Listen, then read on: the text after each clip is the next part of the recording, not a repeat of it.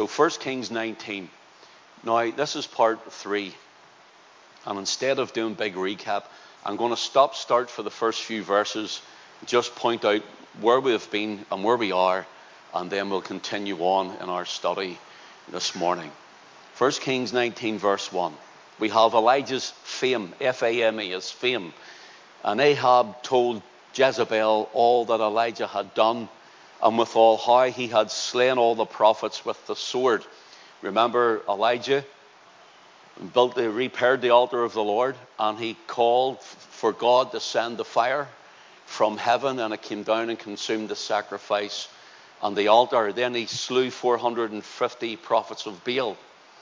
And so now his fame is, look what he has done, Jezebel, Ahab says. Remember, here Elijah is speaking to the northern kingdom in the house, as the house of Israel. And we will look at a little bit more of that in a moment. If you want to jot down and remember 1 Kings chapters 11 and 12, it will tell you about the separation of the tribes into 2 kingdoms of Israel. Now Elijah, he comes to the northern kingdom of the house of Israel, where Ahab is the king and Jezebel is his queen. So Elijah's fame was all that he had done, but all that Jezebel had seen and heard was the slaying of the prophets. Verse 2, we have Elijah's foe, that is Jezebel. Then Jezebel sent a messenger unto Elijah, saying, so let the gods do to me, and more also, if I make not thy life as the life of one of them by tomorrow about this time. So she became Elijah's foe. And of course, she sent message out that he would die.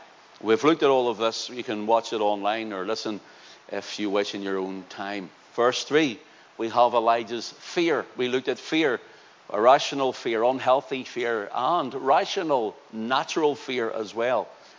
Verse 3, and when he saw that, he arose and went for his life and came to Beersheba, which belongeth to Judah, and left his servants there. There at the end of the verse, going into the verse 4, we have Elijah's flight.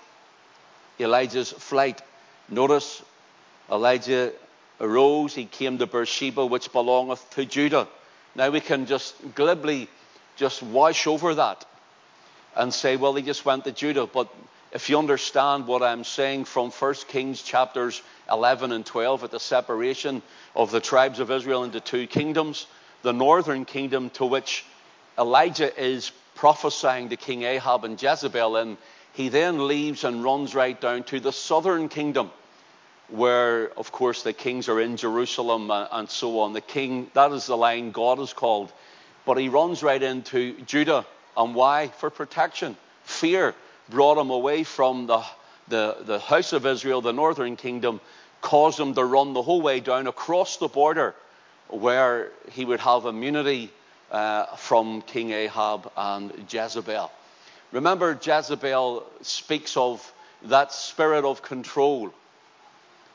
The Jezebel spirit is in the nation of the house of Israel, the northern 10-tribe kingdom of Israel.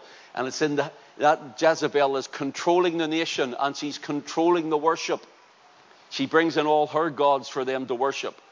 And we see that in our own nation this very day. The controlling spirit of our government, controlling spirit of the elitists, the controlling spirit even for all the things that are to lie ahead. It's a controlling spirit also not in government and society, but that controlling spirit in God's blood-washed church, Christ's own. And so we see that even today, and that is the foe, Jezebel spirit. There's more about that, but we'll go on this morning. And then we have the flight. So Judah, verse 4, he goes to Judah. It says, but he himself went a day's journey into the wilderness and came and sat down under a juniper tree, and he requested for himself that he might die, and said, it is enough now, O Lord, take away my life, for I am not better than my fathers. We have his flight went from Judah. He left those who actually went with him, and he went another day's journey himself. He goes himself. And remember, we looked at that, how solitary moments with God are good. They're beneficial. But in the state that Elijah's mind is in and heart is in at this point, it is not good for him to be alone. He needs to be with people of like-mindedness. That's why on this day and on this age, brothers and sisters, we thank the Lord for technology. We can reach around the world. There are friends who come on every Sunday morning. They get up at 4 a.m. to follow us and join with us in worship from the United States of America. Every Sunday, without fail. They'll be on now. And we thank the Lord for it. But as the local expression of the body of Christ here at Guildford, we need to realize that not only are we to seek the face of God and be in places of solitary reflection and prayer and Bible reading with Him, but we should be together where people will prefer to sit and watch online because they've got lazy over lockdown. Lockdown has really sifted people in the church, really showed their hearts. There's been men, ministers, pastors, preachers who are, we're moving on and glory to God and all of this stuff. And once lockdown comes, they're nowhere to be seen. They're hiding, they're crawling up and rolling up into a ball. Many Christians are saying, you know what, it's easy for me to sit in my pajamas and drink my tea and eat my toast at 11 o'clock and we'll follow online, when they are fit, well and healthy and could be here. It's important to fellowship together. Elijah was in a state where he shouldn't have been on his own. He should not have been on his own, because now he's wishing that he was dead. He then compares himself to the fathers of Israel. And brothers and sisters, when you get to that place, you should never be alone, in the sense you need godly fellowship and company. And we looked at that last week. We looked at not only the fears, we looked at the flight, and we also looked at the fainting. Here is Elijah's fainting. I want to die. And can I say, if there's someone watching now or later or whatever or whenever, you see, suicide is not the answer. Because there's always help. There's always help in God. There's always help in Christ. There's always help. It's never final unless you commit that act. And comparing yourself one with another to a person just like yourself, because their life seems to be all together and yours is going through a spell and a season and a period at this time where it's tough and it's hard and the blessing seems to be evading you.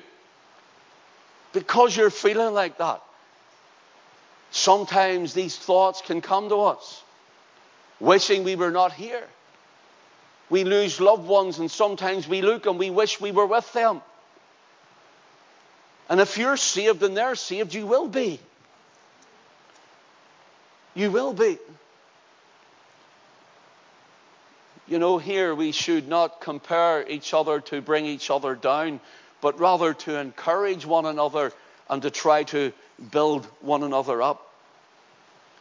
You know, the scriptures tell us to mark the perfect man and behold the upright. It really means mark the man, mark the woman of God who are in prayer, who you know God has been dealing with and speaking with, who have come through things and are still standing by the grace of God, who have come through trials and troubles and tribulations and heartaches, and they're still here. They're not here because they're strong. They're not here because they're so great. They're here because the grace of God is strong and because God is great. And they have thrown themselves, or they have fallen themselves completely on the rock, Christ Jesus. And so it's those people who are serving, who are faint even yet pursuing. Mark them. There's none perfect. But the idea is they're going on with God despite their problems and in spite of themselves and others around them. Brothers and sisters, mark that man, mark that woman, to say that if God gets them through this, if God has brought them through this and they're still going on, then there's hope for me. And God is with me and He will bring me through. Brothers and sisters, if you lay your all in Christ and put your trust in the Lord with all of your heart and lean not unto your own understanding, you know what will happen? You're not only just going to go through, you're going to go over. you're going to be victorious in the name of Jesus. Brothers and sisters, you see, I believe the word when it tells me that in all my ways I have to acknowledge him, and he will direct my paths. I'm praying this morning. There's certain things we need guidance on. There's certain things I need guidance for, to go one way or another, to do one thing or not. And I'm seeking the Lord, I'm praying, and I was talking to him the whole way over in the car again this morning. Lord, I need your guidance. In all thy ways acknowledge him. In everything acknowledge him. Listen, did you acknowledge him this morning around your breakfast? Before you ate it? Did you acknowledge him this morning when you got up? Good morning, Lord. Did you acknowledge him? Did you acknowledge him before you left? Will you acknowledge him around your Sunday dinner? Whenever you're in conversations, whether it's with your spouse or with other people in church, will we have all sorts of different conversations, and Christ is never spoken of and he's never acknowledged. Because you see, it's there. He will direct your paths.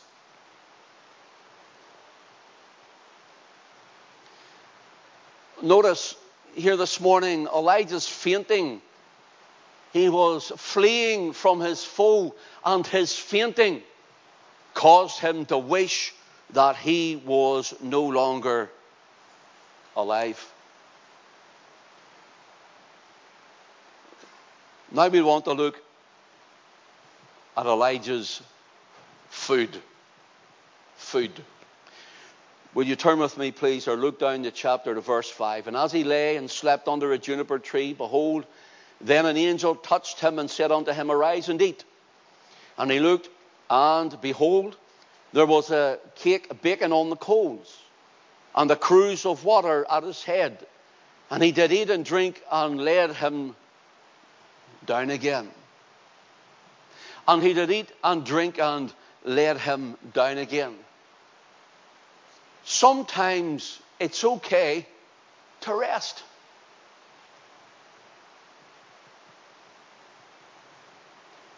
Sometimes we feel we're letting people or things down in our lives, or even the Lord down, if we don't rest. This angel was sent and said, Eat, drink, and rest. The Lord Jesus even said to his disciples, Come you apart and rest a while, after they had ministered for so long. And listen, I put my two hands up. I'm guilty. By the way, for those sitting around the corner here, these are going this week, and we're having speakers up in the ceiling. You'll be able to see next week in the Lord's will. Both sides. I'm guilty. My elders are telling me all the time, Pastor, you need to take a rest.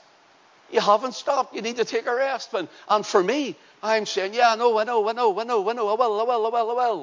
I don't. And sometimes I'm getting up and I don't know where I'm blew up or stuffed.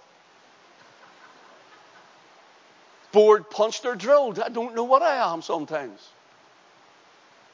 And then God draws near and I eat the food.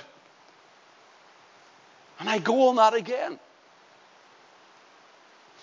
And many Christians in their life are spiritually dying and weak because they don't eat the food. They're not eating the bread of life. And those who are eating the bread of life, you'll find they're strong in their faith. They're going through this. They're trusting. Elijah's food, it says in verse 5, and as he lay and slept under a juniper tree, behold, an angel touched him. Here's something I want you to write down if you're taking notes. God knew Elijah's location. Remember, he went from the northern kingdom across the border to Judah, the southern kingdom. Even left his men there, those who followed him, those maybe couple of friends or servants. And what did he do? He went further and further away for another day. Nobody even in Judah, not even the closest, will know where I am. Not even those who are close to me know how I feel. Well, God knew where he was, and God, secondly, knew his condition. God knew his location, and God knew his condition. And I want to tell you something this morning, Christian. God knows your location. You're in the tent here. You're in this marquee. Yes, he does. He knows your location at home. He knows your location when you're at work. He knows your location when you're out. He knows your location, whether it's for the good or for the bad, whether you're doing the good or the evil. But God knows the location, and he knows your condition. He is aware of every thought of the heart. He is aware of everything that comes against you. He is aware of your feelings and your emotions. God knows the condition of you before him, whether you're weak and need strength, or whether you're going wayward and you need corrected. He knew Elijah's location, and he knew Elijah's condition. Here's something I want you to see. George Swinnock, an old Puritan, listen to what he said. God is neither shut up in nor shut out of any place. God is neither shut up in nor shut out of any place. Isn't that wonderful to think that? That God isn't in a box. God isn't in just a denomination. God isn't in a certain church affiliation. God is the great eternal Spirit. And God is neither shut in. In other words, he's not in one particular place, one particular church, even this one. And that only. And neither is God shut out of anywhere. God can break into every home, every situation, and every life. He can do exceeding abundantly above all that you could ever ask or think of him, as the Scripture tells us. Listen to what another Puritan, John Arrowsmith, said. He writes this: a heathen philosopher once asked, "Where is God?" The Christian answered, "Let me first ask you where he is not." And you might be saying, well, where is God in my situation? Where is God in my condition? Where is God in this and that and the other? Where is God in my family? Where is God when I'm praying? Where is God? Where is he? And you can't sense him. You can't feel him. You're not experiencing him. Where is he? God knows your location, brother, sister. And God knows your condition. Where is he? Where is he not? He has brought you here this morning. He's brought you here this morning that you might hear this. Where is he? He's here this morning. That's why you're here to listen. That's why you're here to hear it. And if we take this and we don't run with these things and believe what God tells us in these things, if we don't bring them to our heart, be not only a hearer and a doer of the word, then I may as well preach to this. It's up to you when I deliver to eat the bread. Brothers and sisters, it's up to you when I break the bread and deliver it to you to eat that bread. And those who do not eat it will grow hungry. And those who don't, like Elijah, if he didn't eat, rest, drink, and sleep, if he didn't do that, he would have died.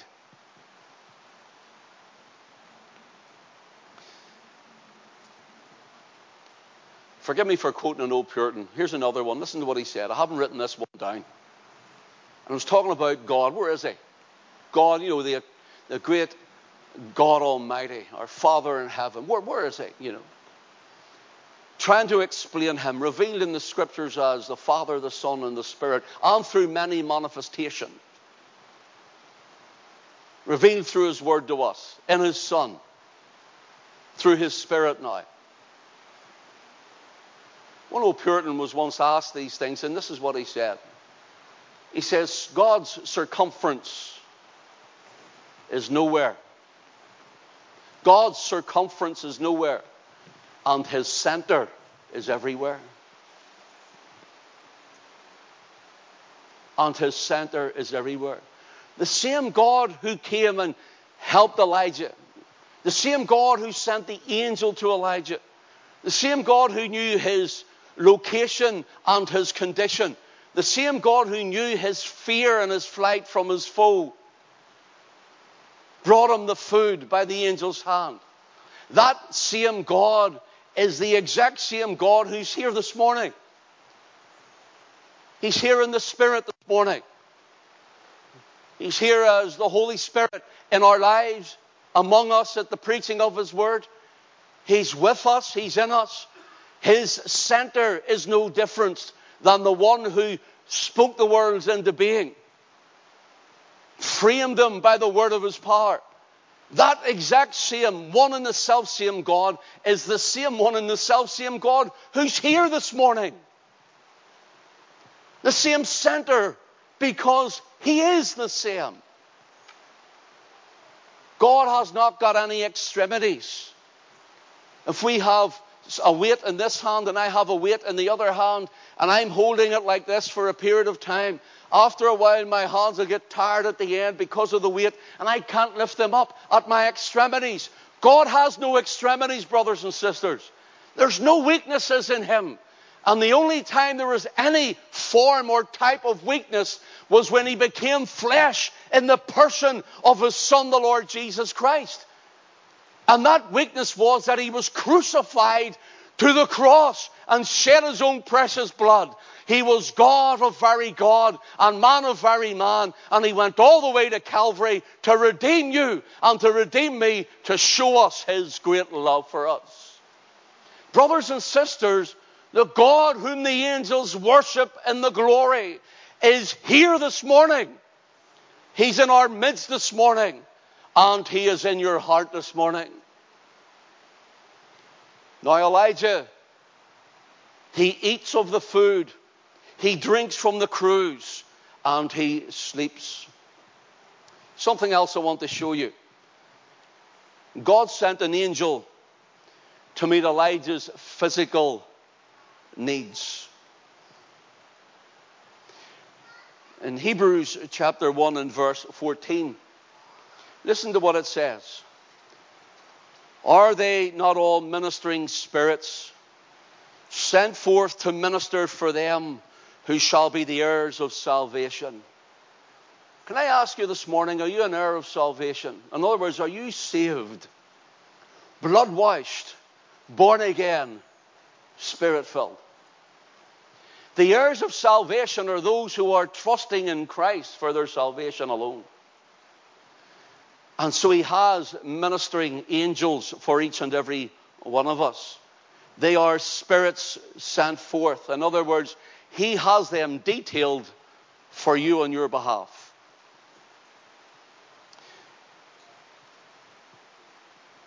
The angels are servants of heaven. Now take note, the angels are servants of heaven, created by God, and they are commanded to worship Him. Yet He loves us, the redeemed, the saints of God, you and I. Yet He loves us so much, He sends them forth for them to minister unto us. Even though He created them for Himself, but their service is to worship God. These angels were created to worship God, to serve God. And yet, you and I, as the blood-washed, redeemed saints, children of God, He dispatches angels because He loves you. Imagine that. He does away with, as it were, the angels in His presence to minister to you, rather than the angels He created to minister to us. Surely that is care, devotion, and love. But can I tell you something greater? He gave His Son. And nothing matches that. Lord, do you love me? Brother, sister, I fear when we say these things to the Lord, to our Father, I fear that we insult Him. After all He has done. These verses have three things to take note. The providence of God, the peace of God, and the preservation of God. The providence of God, the peace of God, and the preservation of God. Look at verse 5. He says, arise and eat. Verse 6, a cake and a cruse of water was there. Notice, a cake and a cruse. God's providence in a wilderness, in his loneliness. God's providence met Elijah. God had provided for him as he did for Israel in the wilderness. Notice we have the providence as peace. It says in verse 6, and he laid him down again. He rested in peace in God. He rested in peace. And verse 7 is the preservation of God. And the angel of the Lord came a second time and touched him and said, arise and eat, because the journey is too great for thee. The preservation of God. He came the second time and did it again. God preserving the prophet. God preserving his own. Brothers and sisters, do you not know that you and I of frail mortal flesh, that you and I of our emotions and our frailties, do you not realize that you and I are kept through the preservation of God? If God were to withdraw himself from you and I, we would be lost in a heartbeat. We would be lost in a heartbeat. If the Spirit of God was taken from our breast this moment and we were allowed to live, we would be not only lost in a heartbeat, I can guarantee you we'd all be in the world in a heartbeat. We'd be loving the world and doing the things in the world. You see, it's the preservation and the persevering God within us who keeps us going to the end. He preserves his saints. The angel of the Lord came a second time and touched him. Thank God for his touch. Thank God for his touch. You know, the Lord Jesus is our bread of life. He's like the manna in the wilderness. Remember, Israel woke up and the manna was there in the morning. The manna means, what is it? That's what they said about Jesus. What is this? Who is this? Who is this man? This character here who comes telling us and preaching of the kingdom of God. Who is this? What is it? The Lord Jesus said that he is the bread of life. John 6:35, I am the bread of life. He that cometh to me shall never hunger, and he that believeth in me shall never thirst. Let me tell you what Israel ate in the wilderness. Let me tell you what Elijah is eating in our reading. Psalm 78 and verse 25 simply says, man did eat angels' food. Man did eat angels' food. My brothers and sisters, moving quickly and briefly on, for time is flying. You have food this morning.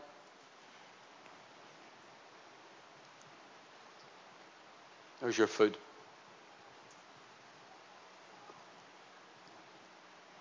You know, sometimes you go to a restaurant. I have never done this, by the way. You take a wee doggy bag, as if it's for your wee doggy. You get home and you eat it the next day.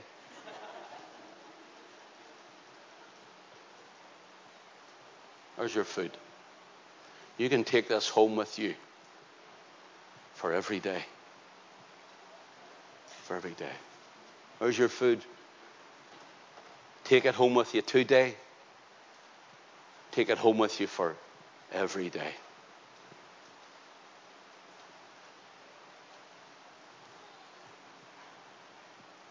I was speaking to someone. I had them with us on Friday evening for a while. And they told me that they get up in the morning if they've had a pizza the night before, and they get the pizza cold out of the box and eat it with salad cream. I know. I said, you must be joking. No, they weren't. They can keep that food for the morning. That's not for me. But this is my daily bread here.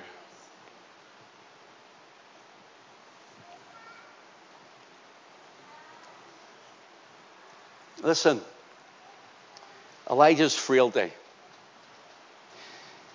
In Psalm 103 and verse 14, the psalmist tells us, "For he knoweth our frame, he remembereth that we are dust." You don't need to put your hand up. You don't need to answer me. But I wonder if many of us have sat in God's presence and thought, "You maybe even not even hear my prayer today. I've been uncaring about him, unfaithful to him.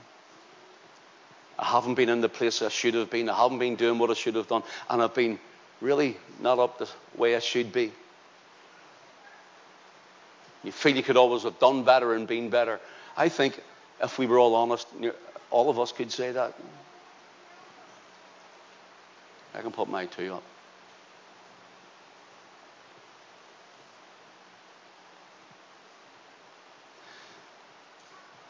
Brother, sister, sometimes it can keep you away from the presence of God. Sometimes it can keep you away from the place of prayer. Can I say this to you this morning? Don't let it. John tells us if our hearts condemn us, God is greater than our hearts. Thank the Lord for that. If your heart's condemning you and you're in Christ, God is greater than your heart. Get into his presence and bring it before him and move on, brothers and sisters.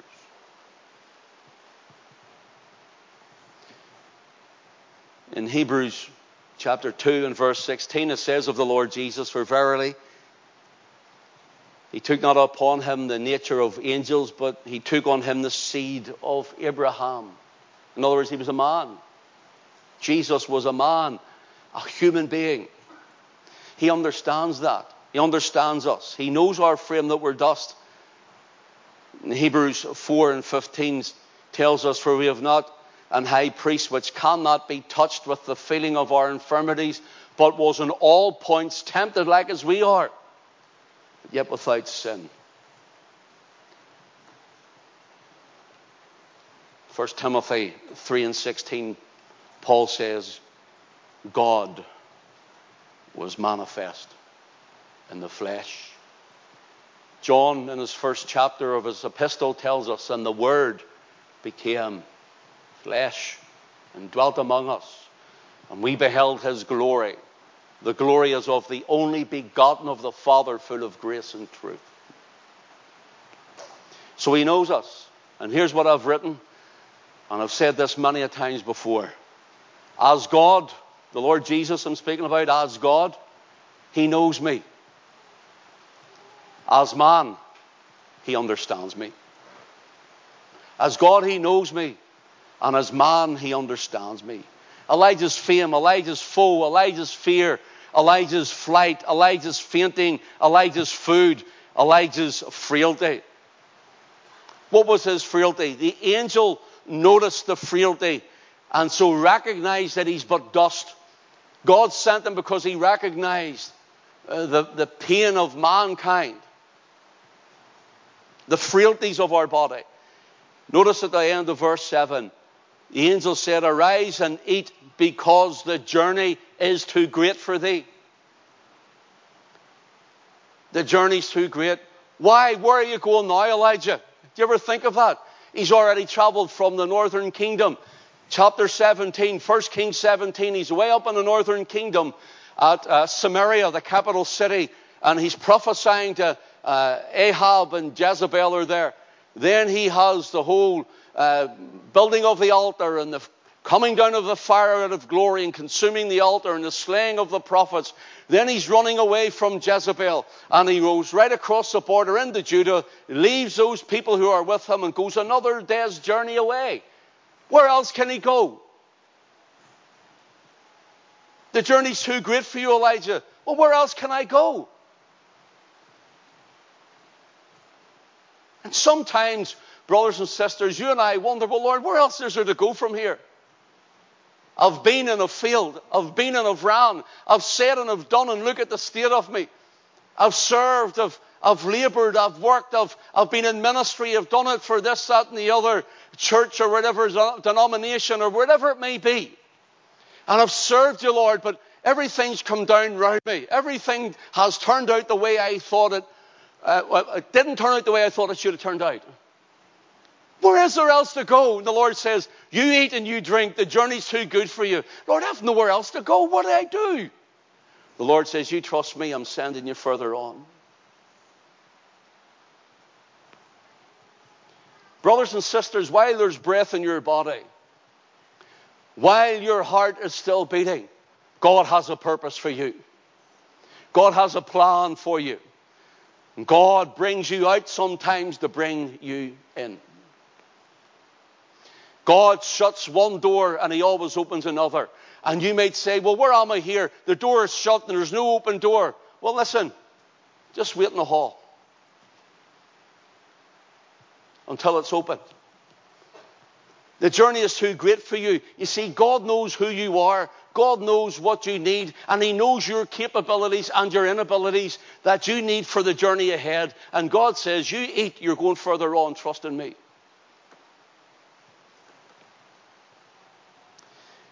And Elijah does exactly what he is told to do. And he goes further on. Where does he go to? Let's read. Verse 8, and he arose and did eat and drink and went in the strength of that meat, or that food, 40 days and 40 nights unto Horeb, the mount of God. Know where Horeb is? Horeb, if you have the northern kingdom, he comes right down over the border into Judah, right down south, comes right into Arabia, the whole way down to the southern tip. Horeb is Mount Sinai. You know what happened to Mount Sinai? It took them 40 days and 40 nights to get there. Do you know what happened in Mount Sinai? At the foot of the mountain, God showed Moses the burning bush and spoke out of it. Mount Sinai, the foot of it. You know what happened at the top of it? God sent Moses from the burning bush into Egypt to bring Israel out. And when he brought Israel out under the blood of the Lamb, and you know what happened next? When they got to Mount Sinai, God says, you're going to go there and come back and worship me in this mountain. I'll bring you back, he says. Moses goes up Mount Sinai and God meets him there. And God gives him the law for Israel.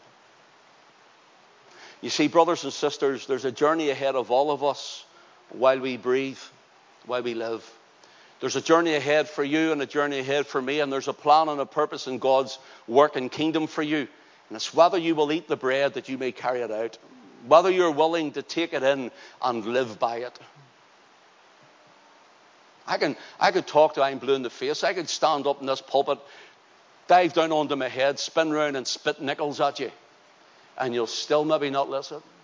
Or you'll say, yes, I'm going to do that. And by the time you get out and the rain falls on your head outside the door, get into your car, you forgot all about it. This is the food that will get you through.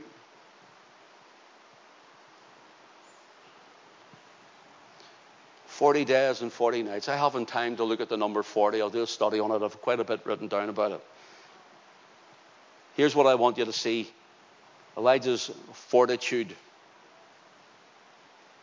Elijah's fortitude. He went on the strength of that for 40 days, for 40 nights. Here's what I've written, okay? I took a quote from Merriam-Webster's dictionary on the word fortitude. It means strength of mind that enables a person to encounter danger or bear pain in adversity with courage. Even though you go through it and it's hard, you have this fortitude of courage. When you've eaten of the bread of life and drunk of the Spirit, the water, the cruise, and you've rested your all in Christ, and His hand has been upon you, brothers and sisters, you can do it. I can do. What is it? Through which strengtheneth me. Here's what I continued to write. I quote 1 Kings 19:8. And he went on the strength of that meat 40 days and 40 nights. I wrote this. Biblical fortitude / courage. What is the difference? Biblical fortitude and courage. What is the difference?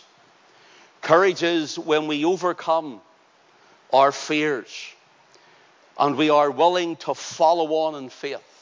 That's courage. When we overcome our fears and we are willing to follow on in faith. I prayed that many Christians who would maybe see this, maybe you'll share it and show it to people, that they will stop being afraid. They're afraid. They're afraid. Some of them are afraid to come out. If you were somewhere and you went past someone and you cleared your throat, they're near ready to cut your head off. They're afraid. If you had a sniffle, they're afraid.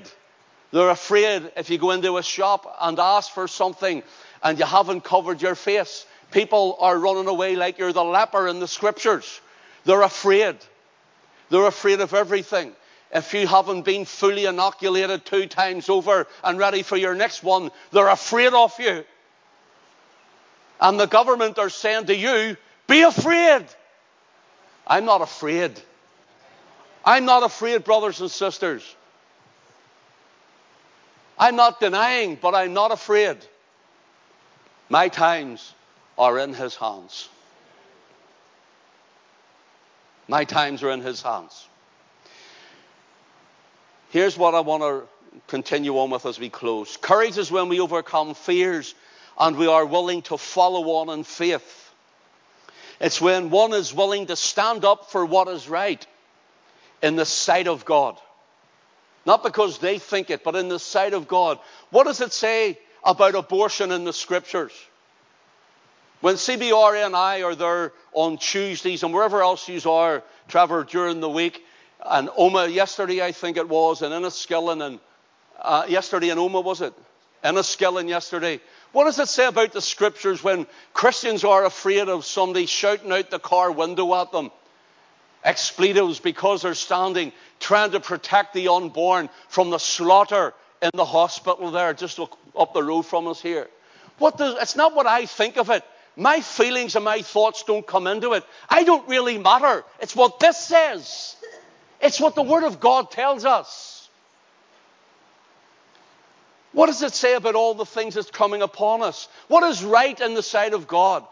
Is it right in the sight of God that you stay away from the Lord's table? You're here, but others. Is it right that you're never here? Is it right that you feel you're a one-man band and you can go and do what you want? It says, forsaking not the assembling of yourselves together, as the manner of some is. That's the scripture. And people are decimated. Christians are hiding. They're in fear. What does the scripture say?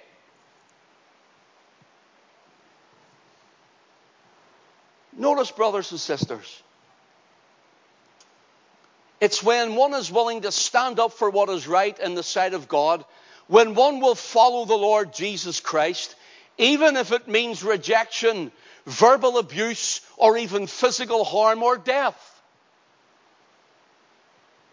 That's biblical fortitude.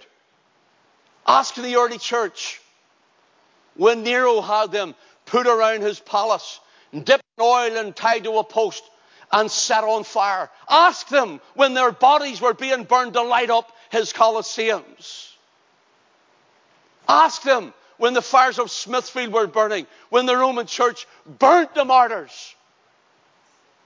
Ask them. Ask those who are coming through the years where they're giving their lives for Christ's sake. Ask them for those who have given their lives and went to foreign fields with the danger that they may never come back. And brothers and sisters, we're sitting in our pajamas in the morning. We're sitting eating our toast and drinking our tea because we feel it's more comfortable and we like it. Church, where are we? I'm sick and tired of weakness, wateriness, and people wandering away and saying, it's everybody else's fault. It's your fault, brother, and your fault, sister. Get into the Word. Brothers and sisters, church, it's time to stop being big Jenny Ons and grow up. It's time to stand on our feet. We're warriors, soldiers of Christ. I'm sick and tired of the PC brigade. I'm sick and tired of the liberal leftists.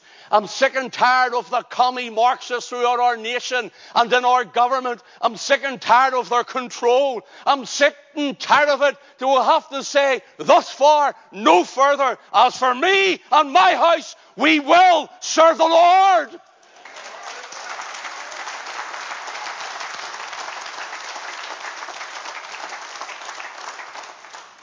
When Christ saved me from the world, when Christ saved me from the nightclubs, when Christ saved me from drug addiction, when Christ saved me from alcoholism, being a drunkard, when Christ saved me from the life of violence and all the things that I knew, when He saved me, He changed me, He put something in me, and I can never be the same. And I trust you are too, every one of you. Brothers and sisters, it's time the church stood upon her feet and said no. I'm washed in the blood today. Are you washed in the blood? Have you been to Jesus for the cleansing power? Are you washed in the blood of the Lamb? Are you fully trusting in His grace this hour? Are you washed in the blood of the Lamb? Oh, are you washed in the blood, in the soul cleansing blood of the Lamb? Are your garments spotless, are they white as snow? Are you washed in the blood of the Lamb? Are you walking daily by the Savior's side? Are you washed in the blood of the Lamb? Bless Him! Hallelujah! Oh, are you washed in the blood of the Lamb? Stand and sing it then. Are you washed in the blood, in the soul cleansing blood of the Lamb? Oh, are your garments spotless, are they? Hallelujah! We bless you, Lord. Are you washed in the blood? Sing the next verse. And when the bridegroom cometh, when you're over, He's coming soon. Hallelujah! Are you washed in the blood of the Lamb? When your soul be ready for the man's wonderful Savior. Are we washed in the blood of the Lamb? Oh, are you washed in the blood? Yes, Lord, in the soul cleansing blood of the Lamb. Thank you, Jesus. Are your garments spotless, are they white as snow? Are you washed in the blood? One more time, are you washed? Let's sing it then. Are you washed in the blood, in the soul cleansing blood of the Lamb? Oh, are your garments spotless, are they white as snow? Are you washed in the blood of the Lamb? Let's praise Him, church. Worthy is the Lamb who was slain. We bless you, Jesus. We worship you. Hallelujah. Let's take our seats for a moment. I'm not finished yet. Just going to round this up for you. Praise the Lord. Aren't you better being here than in the best bed in Craigavon Hospital? Aren't you? It's not hard to beat, sure it's not. Praise the Lord. Listen. Courage is the quality of character. It's not what we are when we're here. It's what we are when we're at home. It's what we are when we face the doctor, the hospital. Courage is the quality of character. Courage is not the absence of fear. Courage is not the absence of fear, but rather knowing the fear and doing it anyway. Knowing the fear and overcoming it in Christ.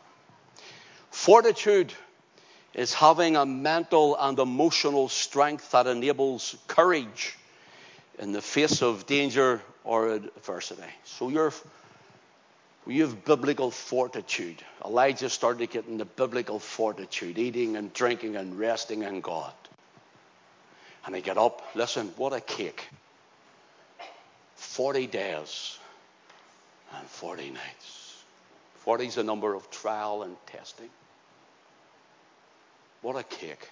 That's definitely manna from heaven. That is the angel's food. Fortitude is having the mental and emotional strength that enables courage in the face of danger and adversity. Your biblical fortitude will give you the courage. Biblical fortitude will give you that quality of character outside of these four walls. Because you've been with Christ. Because you've spent time with him. Now, Elijah's fortitude didn't return right away. He had to eat, drink, and sleep twice. So praise God. It says in verse 7, and the angel of the Lord came a second time. Touched him. Thank God for his touch. Thank God for his second chance, his third chance, his fourth chance, and his many chances. At times he comes and touches us. Thank you for your touch, Father. He touched me. Oh, he touched me. And oh, the joy that floods my soul. Something happened, and now I know he touched me and made me whole. He touched me. Oh, he touched me. And oh, the joy that floods my soul. Something happened, and now I know he